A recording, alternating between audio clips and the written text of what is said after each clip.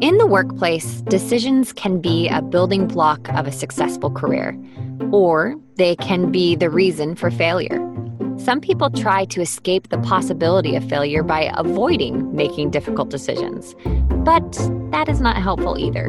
Today, we are discussing the art of becoming a decisive leader. Welcome to The 90th Percentile, an unconventional leadership podcast by Zinger Folkman. Each week, using research from over 1.5 million global leaders, we analyze different leadership traits, trends, and what it really takes for leaders to get to the 90th percentile. I'm your host, Brianna Corin, and with me today, I have a renowned psychometrician and also a man who loves and hates making decisions, Joe Folkman.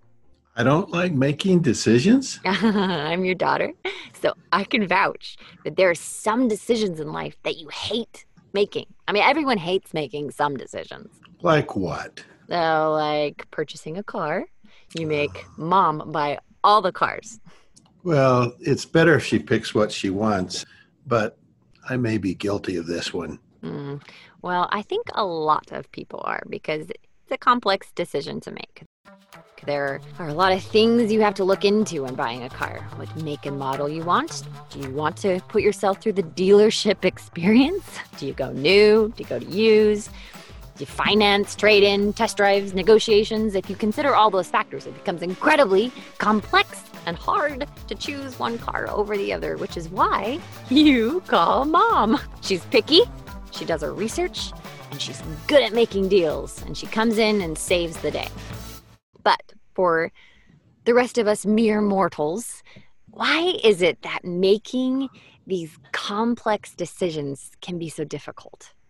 When making difficult decisions, you have a great deal of what Leon Festinger called cognitive dissonance. In the beginning, we're open to lots of different alternatives, all of which look good in some ways and bad in others. Struggling with several various alternatives creates dissonance because many choices are mutually exclusive. Most of us hate cognitive dissonance. And as a result, we tend to rationalize our choice, defend our decision, and then find reasons to denigrate alternatives. The most common problem due to this justification process is that it may take a long time to recognize that we have made a poor decision. It happens in all aspects of life, at home, at work, raising kids, or even buying cars. Once you decide, you find yourself defending the decision, and it's difficult to accept the fact that this may have been the wrong decision. Despite the endless amount of data we can access today, there will never be enough data to ensure that any decision is correct. Waiting for more data causes people to miss and get ahead of the competition. Sometimes good choices this year become bad choices next year. Learning how to be decisive is an essential skill, and it will influence your success. To test the impact of decisiveness, you gathered data on 379 leaders. Now, each assessor rated a leader on their ability to make decisions and continually move forward even when there was a lack of clarity.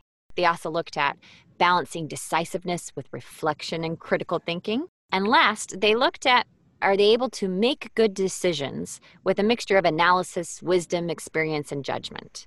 In this study, you were also measuring the organizational potential rating. Who's hot and who's not, figuratively speaking.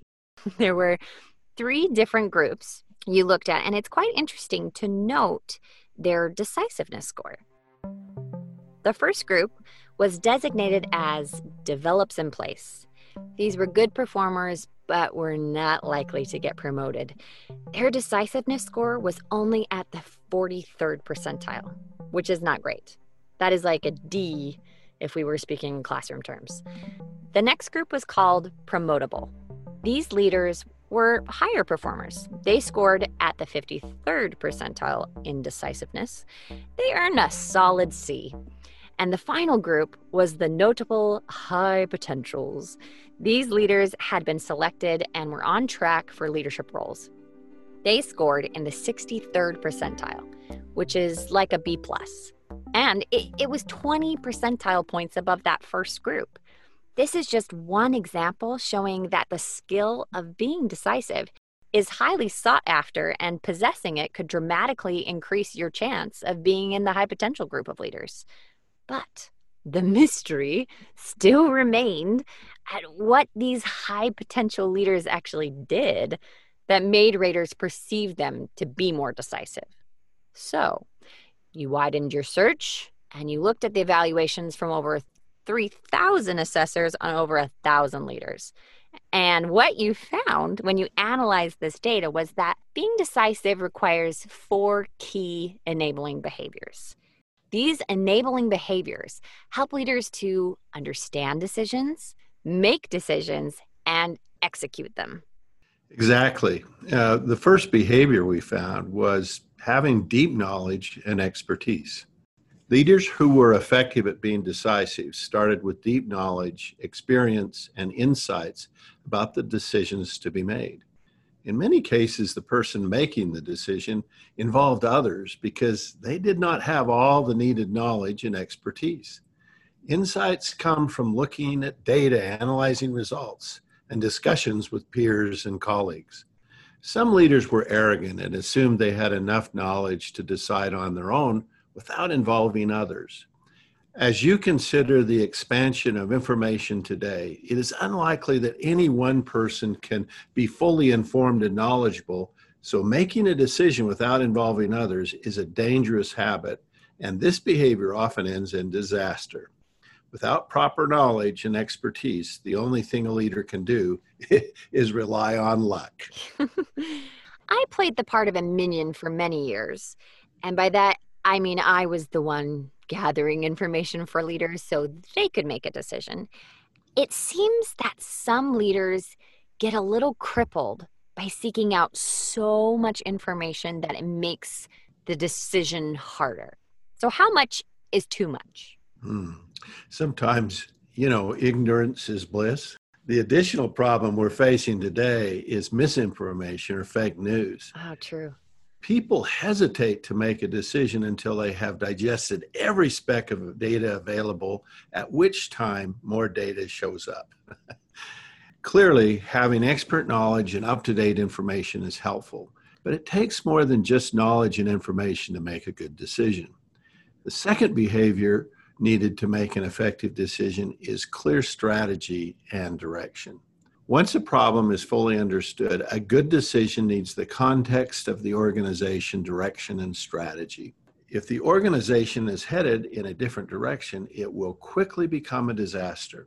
Once again, involving others is critical here because often changes in direction may not have been discussed throughout the organization. Ooh, like when the CDC made a decision to change their stance and said wearing a mask really was helpful, but then the United States government was heading in a different direction, and then wearing a mask became weird and politicized. Is it too soon to bring that up? Probably. But I felt like they would have benefited from a good old strategy meeting. That's probably true. Everyone can. Well, I remember an example of a technology company that was trying to decide between two different pieces of hardware. They both performed well. Deciding between the two was proving very difficult until one person asked, which is smaller? An important part of their strategy was built around creating smaller, more compact solutions. A very difficult solution became easy once they were clear about their strategy. Oh, that's a great story. A third important behavior needed to be an effective leader is courage. No amount of data, analysis, reports, or projections will make a decision for you. All the data comes from looking backwards, but decision effectiveness is based on what will happen in the future. Someone is going to have to make a decision, and that person will never be 100% sure it is the correct decision. For the life of that decision, it will be attributed to the person that made that decision and require a willingness to take risks and pure courage. In today's disruptive environment, decisions need to be made quickly before competitors can gain the lead. Not every decision will be made correctly. And so another aspect of courage is to identify the poor decisions. The natural tendency of those making the decision is to defend them, But taking too long to recognize a poor decision can negatively impact the perception of an individual's effectiveness. We are all going to make, at some point in our life, a poor decision. Do you find that some leaders just don't want to own the decision themselves and try to spread out the responsibility of that decision? I remember being at a company conference and having a colleague from that company point to a person and say, "This is the person who came up with the idea for blah, blah, blah." Well, it was a very successful product, but people get labeled by the decisions they make and the results they achieve. But in the end, I'm most impressed with those leaders who will share the success with others and be willing to take the blame for failures. The fourth important behavior needed to make an effective decision is deliver results. Good decisions that fail to be implemented become bad decisions. For decisions to be implemented, change needs to occur. Implementation requires that a person is willing to take the initiative and act with speed and conviction and a sense of urgency. Just because a decision has been made doesn't mean it will be implemented. A key element in implementing is follow through. Oh, like when you decide to give up Diet Coke, but then you go to the store and you buy another pack for food storage or a real emergency. And then you forget what constitutes a real emergency and start drinking it. I just can't resist the orange vanilla. It smells like happiness. But the point is that following through with your good decision is the key. Now, to review the 4 steps. We have deep knowledge and expertise, clear strategy and direction, courage, and deliver results. Exactly how effective are these enabling behaviors? Can you prove they actually work? You looked at the impact of improving these 4 enabling behaviors.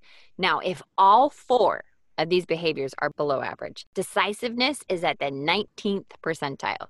That is clearly an F. But each time one of these behaviors improves to above average performance, decisiveness increases to the 36th percentile, then the 49th, then the 63rd. So our high potential friends are doing 3 of these behaviors pretty well. And with all 4 above average, decisiveness is at the 82nd percentile. You know, what I like about this research is that with a large database, we can simulate the effects of improvement. And that's what we've done here. Just above average performance on all 4 behaviors puts you at the 82nd percentile. What I like about this research is the synergy of the 4 different behaviors. A good decision starts with having a deep knowledge and expertise, and you gather the facts. And in most cases, you don't know all the facts, so you involve others. Next, having a clear strategy helps a person to guide the decision. And is it the right decision? And does it fit this organization? But decisions are rarely easy, so courage is essential. And finally, to be successful, decisions need to be implemented. So leaders need to deliver the results. So we have an interesting little addition for this podcast. We've created a brief self-assessment that measures your preference for each of the 4 enabling behaviors. What we know about preference is that people tend to be more skilled in a behavior where they have a high preference. You can take the self-assessment by opening up a browser and typing in lowercase bit.ly/ZF-decide, or you can find that link in the details on the episode notes. After taking the assessment, consider improvement actions in the skill where you have the lowest preference. The 90th Percentile, an unconventional leadership podcast, was written and recorded by Brianna Corin and Joe Folkman, with music by Pleasant Pictures and produced by Zenger Folkman. If you like our show, please subscribe on Apple Podcasts or Stitcher and leave us a 5-star review. For more information about Zenger Folkman's leadership assessment offerings and to take the assessment we offer today, go to Zenger Folkman and search podcast.